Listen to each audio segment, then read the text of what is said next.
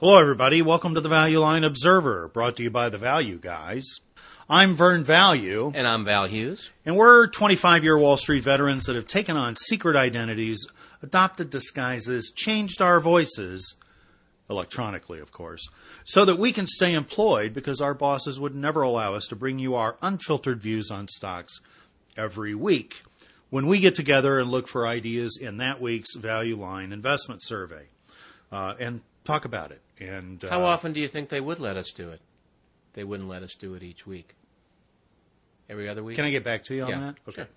We want to, before we get to the meat of the show, we want to remind everybody that this is for entertainment purposes only. And we may own all the stocks that we're talking about or have other nasty conflicts of interest that really, you just don't even want to know. We may know the people or but just have assume that they're ulterior bad. Motive.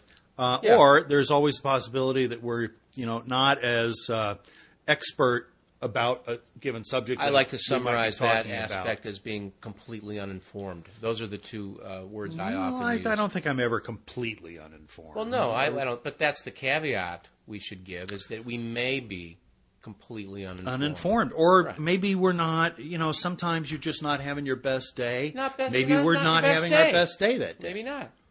And so maybe if you're not having your best day, there's probably some kind of external agent that is affecting your ability to have your best day. Do you have any other caveats? Let's not go there any further. Yeah. What else? If you want to learn more about us, please visit our website at www. That's the way most websites start. Yeah, no news there. Valueguys.com. What was that? No news there. No news there. Part. Oh, thank you. Right, yeah. The second half of the show, I'm going to be back with three of the kind of high-quality names that everybody's come to count on me to anchor the show with. Count on skipping without missing anything. But first, I'm going to turn the show over. This is recording, isn't it? Great. I think so. Great. Is it? Last week it wasn't. I'm going to turn the show over to Dennis Miller's understudy, Val Hughes. I would love that. Thank you. Here's a toast to you, Vern, as we approach this holiday season. I'm all in favor of that. Yeah. Okay. I've got three ideas this week. This is Val Hughes of the Value Guys, and I get to go first this week. We switch off, so you'd probably know that. I went through every issue, every stock this week, and I'm sorry, it's very late. It's like midnight. We're trying to do the show, logistics, etc. And we've had several adult beverages. It's definitely But it's like 8 o'clock in the hours. morning in Honolulu. Is it? Yeah. I've lost track of that exactly. Or something like that. But I've got three stocks, as I do every week. And this week I got a new laptop with Windows 7. It's fine. It's a great improvement. And I set up my screen in a way that I could just clickety-click through and really look at every one. And I came up with three medium ideas this week. So what I don't even know at this point is, will any of these ideas end up as my favorite? Because medium on our website... ideas? Well, here's the thing. www.thevalueguys.com. On that page, I've got a button for my best ideas, which about every 2 weeks maybe one of them is. And I've got a long record going back 3 or 4 years now on best ideas. I put 20,000 in each name at the close Friday. And I don't sell, and they're just in there. We'll see how it's doing. So you can go check that out. And then also, I started a blog just because I had a rant the other day on Take Two, which I've recommended. It went down a lot. I still own it. I'm continuing to own it. I think it's when, not if. They own some great franchises, and it's like television in the 50s. Did you hope you owned a production company? Probably. So that's the bet there. But I got in a little of a rant, and there's a button on the homepage to that as well that you can go check that out. Three ideas. I'm going to go in page number order as I always do. And first up, BP, excuse me, ticker BP this week. A lot of energy this week. And I did go through every one. I have pretty good energy this week, too. Yeah, did you? Here's the thing. I mean, we're in this recession. Energy use is down in historic measures around the world. I'm doing my part. Well, we all are. I biked to work, just the other day. And so the stocks and oil prices, people think they're down, but they're up from when I was a kid. So it seems the trend is pretty clear, even if they're not up right now. When I do the math on how much energy we're going to need, when you look at per capita energy use in Western Europe and the U.S., this is how people want to live. So developing nations, when they get a few bucks, they buy a Buick. What does that tell you? Or they get a laptop, or they get an iPhone. They want to be like us. They don't want to live in huts and burn grass and not have running water. And these water. nations have huge populations of young people. Just reading a story yesterday about Pakistan with 170 million people, I think, more than half of them under the age of 20. Yeah, well, I mean, so the point is, the culture of Western Europe, the U.S., is the one people want, and per capita energy use is high.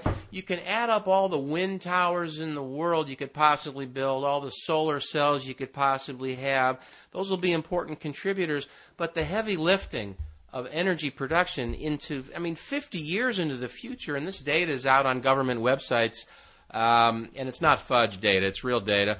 And, it suggests that when you get out, you're going to need a lot of oil.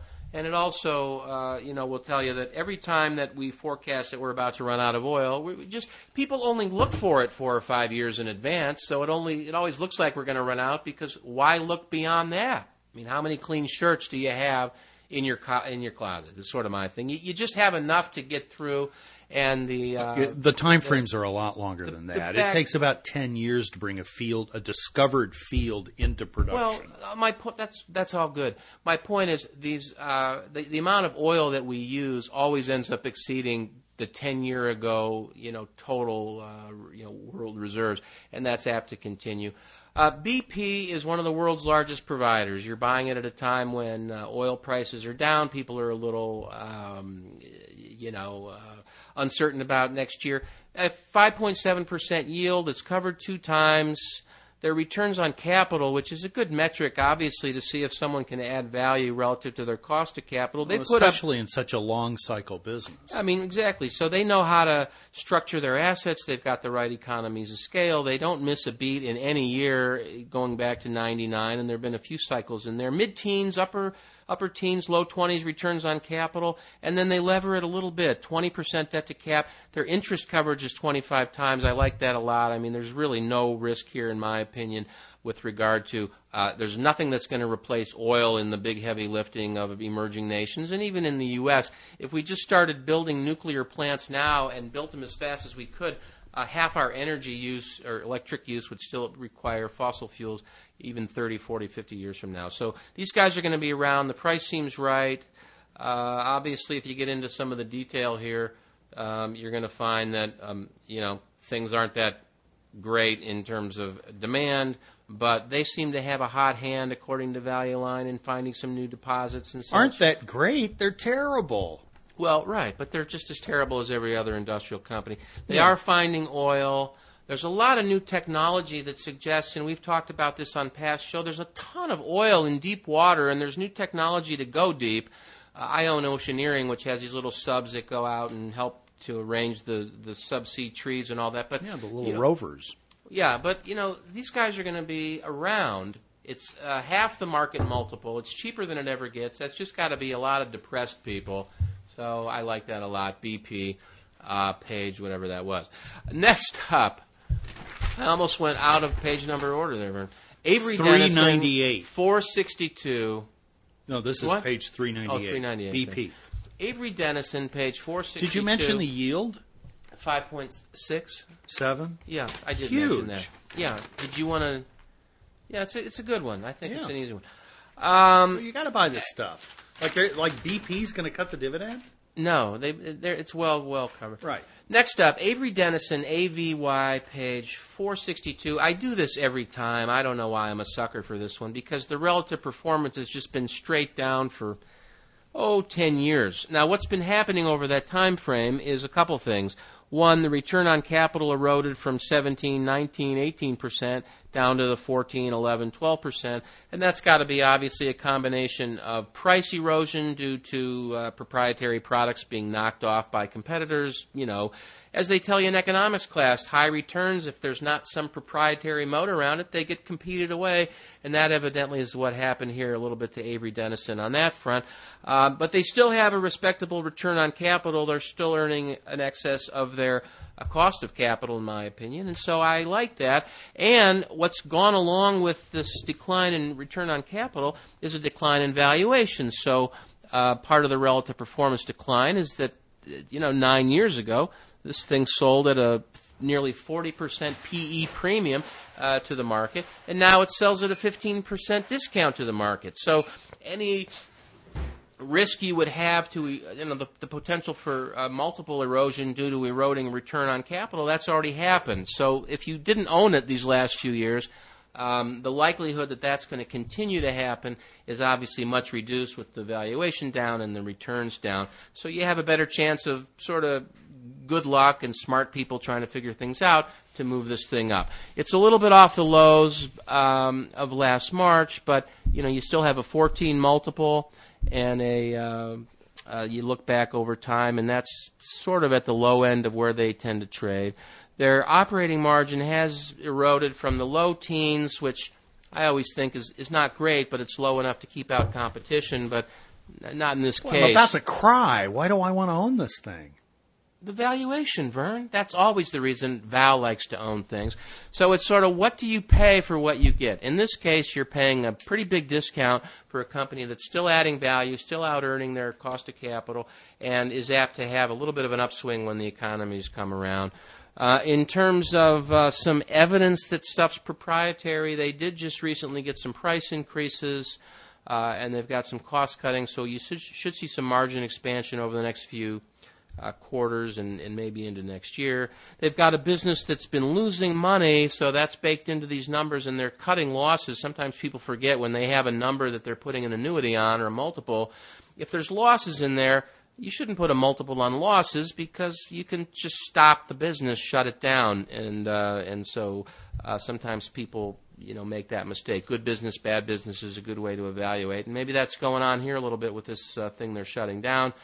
And finally, Value Line is expecting, a little bit of earnings growth into 2010, a pretty big turnaround.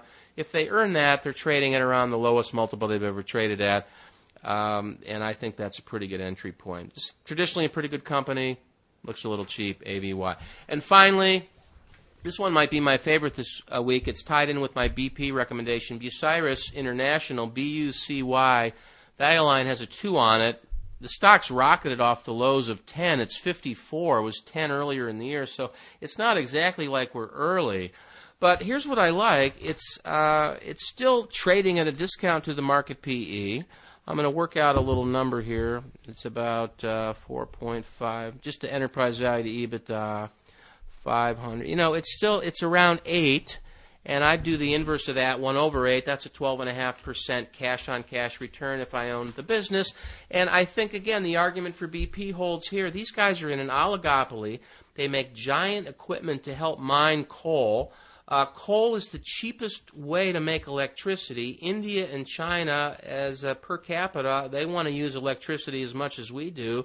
Maybe more because cell phones use, I think, maybe more electricity than landlines over time with the internet and all that. And eventually all that stuff comes off the same grid and you need to make electricity. So coal use for these emerging nations, you want to be environmentally sound, but of course if you don't have enough money to do that, you got to just build coal plants.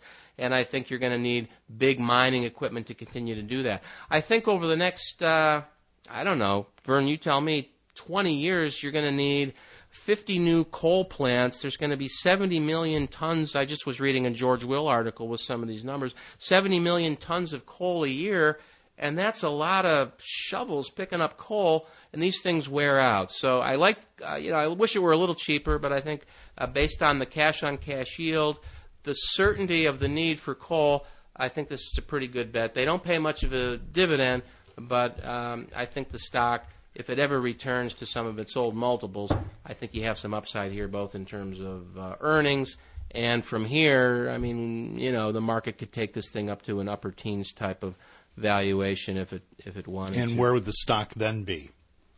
Well, I think you have to count on coal continuing to gain share. So, No, I mean the stock recently 54. Where would it be? Well, the old high is 80. Oh, okay. And at that point, there were about the same cash flow per share as we're projecting for next year. Right now, there's a little more uncertainty, but at some point over the next 3 years, people will again feel they have perfect knowledge that everything's going to be great forever, and this thing will trade at a high multiple, and you'll make a lot of money on it. So, BUCY, BUCY. I did a little less work this week than I was hoping to, and I'm exhausted, Vern. I can't even tell you how tired I am. And so now, with a lot of ado, how disappointing for all of us that you can't tell us. Vern value, everyone. Well, thanks for that. Toast. I appreciate that. Sure, no problem. Stirring. Enjoy toast. your half of the show. I hope it. I don't have half of the show left anymore. Yeah, well, you chewed up a bunch of my time. I'm 20 seconds over, my friend. I don't think that's quite the right number. I do think it is, and I can calculate it and prove it. So I wouldn't go there, my friend. Numbers can lie, I have right? the data. Not at all. Now you're chewing up more time with this dopey discussion. You just better get on with your stocks, my friend. Let's not get on a rant now. I've got 3 really good ones this week. And my first one is very small, and I've never heard of it before. Have you? Smith Micro Software. Smith Micro Software, no. SMSI. This company recently reported up revenue, in the middle of the worst recession in, the history of anybody alive today. How'd they do that? Well, they did it by having their largest business be up 30% year on year. This company makes good strategy. This company makes software that is used in wireless communications, from broadband mobile networks to personal handsets, and I guess everything in between. They do apparently have expertise in compression management. In other words, shrinking video and audio into packets into sizes that can be more rapidly transmitted. Now, Value Line says that that's 75% of their business in 2008. Then there's a consumer business that makes looks like primarily utility kind of products. That was 25% of the business. Now, they just reported a quarter, and Value Line makes this. I thought this is what got me interested in the first place, was that it said that their one business was up 31%, but the results in the other business kept the full year gain to 4.5%. Well, I can do the math on that, and that consumer business went from $10 million a year earlier to $6 million. So the reason I go to through this explanation, through all this math, is to make the point that a year from now, this business will be even more weighted towards the business that's growing 30% in a recession and less weighted towards the business that's down 40% right now. Right. There are a lot of examples of this going on in various companies across different sectors where businesses that people knew were not very good businesses that used to represent still a somewhat material proportion of the business are just getting destroyed in this downturn, and in many cases are becoming a rounding error now, and really change the complexion of the investment vehicle. So it's something to be aware of. Now, in this particular case, it looks like you simply have this business that's had a long gestation period. Company founded in 1983, went public in 95. Did a follow-on in 2006, and it's only this year that their total annual revenue has exceeded $100 million. And they apparently recently lowered their guidance for the year by about 4 or 5%. Stock is down 45% from its highs of about 3 months ago. I'm now looking at something that, again, has 70, 80% of the business growing 30% in a recession because its patented products, as observed by Value Line, are starting to be added by major players. Sprint's looking at product that they might introduce in as many as 80 different markets covering 120 million people, which would then require complementary cell phone products. So Smith apparently benefiting from rollout of 4G networks. So, well, the demand for data is become enormous. There's an article in the Journal about it today, and so I'll bet they got to be one of the few solutions. That you anybody can who quickly. can do anything to improve the capacity of what we've got is going to find themselves in increasingly demand. As you, what's their operating margin? May I their ask? operating margin was 25% in 2005 when they had $20 million in revenue.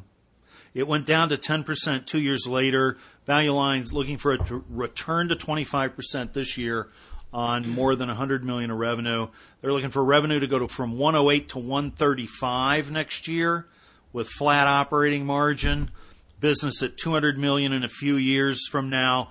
I'll bet you that that's a conservative estimate if you do the homework on what every new market entry means in terms of their penetration. Like the patented products and the profitability, I got about 10 times cash flow. Really, this looks like a great opportunity to buy something that you wouldn't normally think of as a value name, especially because of where the company appears to be in its business life cycle. So, SMSI, Smith Micro Software. Now, my other two names are energy plays, but they're both foreign companies, and it provides the opportunity to make the point that, of course, most investors should have some exposure to foreign stocks in their portfolios. And, that may sound exotic. Where in the foreign stocks? How do I buy that? Yeah, I don't have. I don't know anything about the Bombay Exchange. I don't have any. You can buy Suncor Energy, which trades as SU on the Toronto Exchange and on the New York, and you're buying a nearly pure play on the Canadian oil sands. And, in fashion, out of fashion, style, oil above a threshold level. 79, I hear, is the number for that. For the threshold now for oil. Incremental investment? Well, maybe that's right. But these companies are putting in massive investments in fixed architecture that capacity. We're talking billions of dollars, people, over several years that has to be invested to bring capacity online. And once you've done that, you can't afford to not be running these facilities at the highest capacity rate possible. And really the key to this story is the United States. Because we have an insatiable thirst for energy. They are going to represent the most stable source of supply for the next 50 years.